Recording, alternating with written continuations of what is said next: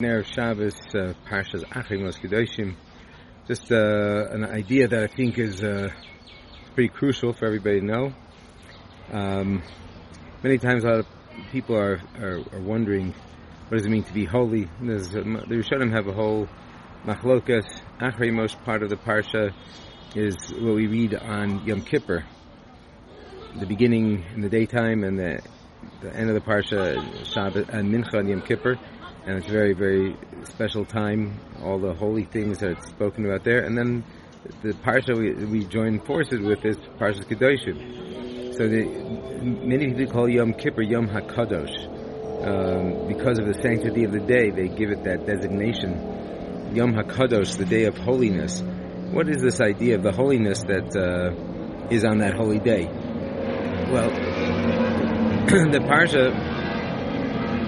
Sorry about doing this outdoors and a little bit of extra noise. The Parsha starts off that Hashem tells, gather everybody together and tell them, Kedoshim Tiyu. Now the Shalach HaKodesh brings down, what does it mean, Kedoshim Tiyu?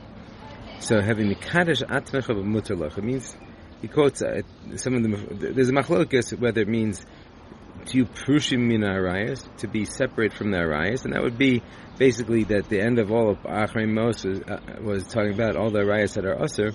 So you should be separating yourself from those arayas, and that makes a person holy. But other Meforshim say, well, it's already there that we're supposed to separate ourselves from them. It tells us not to do that, so obviously we can't do that. So what does it mean to be holy? So other people say to be mekadosh yourself in what is mutter to you. Now the Shloh seems to go on the latter idea, and he quotes a Medrash Rabbah, that has this interesting mashal. He says that there's a duality to the Kedusha. And he says that there's a medrash that there's a king who has a wine cellar, and he hires some people who have no issues with alcohol to guard it, and he also hires some people who are Alcoholics Anonymous people. And at the end of the day, or at the end of the week, he calls them in to give them their payment. And to the regular people, he gives them $100 or whatever. And to the people who are alcohol challenged, he gives them 200. And the people got 100 complain, why do we get so little and they get so much? So he gives them a mashal. He says, well, I'll tell you like this. It's the angels don't really have a choice. They're not challenged. They're not challenged. They don't have the Yetzer Hara at all. So I give them a certain payment, a certain level of holiness that the angels have, but that's not because they had a challenge to work on it. But these people are challenged with their Yetzer Hara, and they still stay away. I'm going to give them an extra level of holiness. And that's why they get the holiness the same as the angels, but they get an extra holiness level that is way above and beyond. And that's what it seems to be, that the Kedoshim Tiyu, according to the Shloh, is that's a level of holiness that we get even beyond the angels. And that's when a person says, oh, he's like a malach. He says, you know what, a regular yid who's mekadosh himself on that which is mutter is even higher than malach. What does it mean to be mekadosh yourself when something is mutter?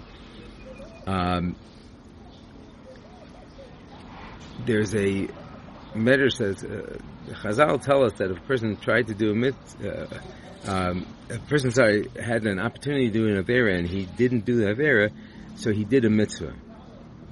He didn't do an avera, why do you get a mitzvah for it? So the Meforshim explained that the mitzvah you got is Kedoshim Tiyu. So anytime a person has an opportunity to do something wrong and he doesn't do it, that you get a mitzvah for being Kedoshim. But that's also not being mekadosh yourself in what's mutter to you. That's staying away from something wrong. That's asur. The Kedoshim Tiyu part is when I have an opportunity to do something I'm allowed to do, and I don't necessarily indulge. Now, some people say there's something called the Tainus Arayvid. That the Tainus Arayvid is something where the Arayvid says, you know what? It's something mutter. You can have it. Let's say, in my days there was something called a Hunt's Snackback. It was a small little pudding. I don't know how. It wasn't Chal Yisrael, so it's Machatayani Maskir Ayom. In those days, living in California, it was kosher, so, that was really important.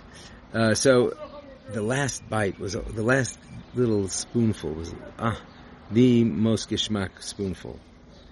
So the Ravid says, you know what? Don't indulge in that last bite. Leave over the last bite for other people. You don't have to give it to somebody else, but you're allowed to you're allowed to even throw it away.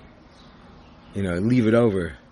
And that aspect of not giving in to the desire for something that's mutter makes you holy. How does that work? What it does is it gives you extra power to fight your Yetzer Hara. And how does that work? Is that your Yetzer Hara will tell you, hey, come on, let's go and do some Aveira. Let's do something that's really wrong. Then you have in your arsenal this very powerful, logical svara. And you could tell Mr. Yetzer Hara says, you want me to go and do an Aveira? I don't even do all the things I'm allowed to do. And you think I'm going to do something that I'm not allowed to do? So that gives you an extra upper hand in your struggle against your Yetzer Hara. And that's an added level of Kedusha. Kadosh Baruch Hu should bless us that we should always find the Kedusha in every Yid, and everybody should see their own beauty and their own greatness, and Hashem should look at us with those loving eyes that He has towards us, and see all the tsar that Klal Yisrael has gone through, with all the terrible tragedies that have befallen us, especially with siblings, to remind us, Achinu Kol Beis Yisrael, we got to look at each other as siblings, and that Hashem should bless us, that with that love that we will exude for each other, that Kadosh Baruch Hu will say, Dai Latzara, and bring Mashiach Tzidkenu B'mehera B'Meinu. Amen. Have a wonderful Shabbos.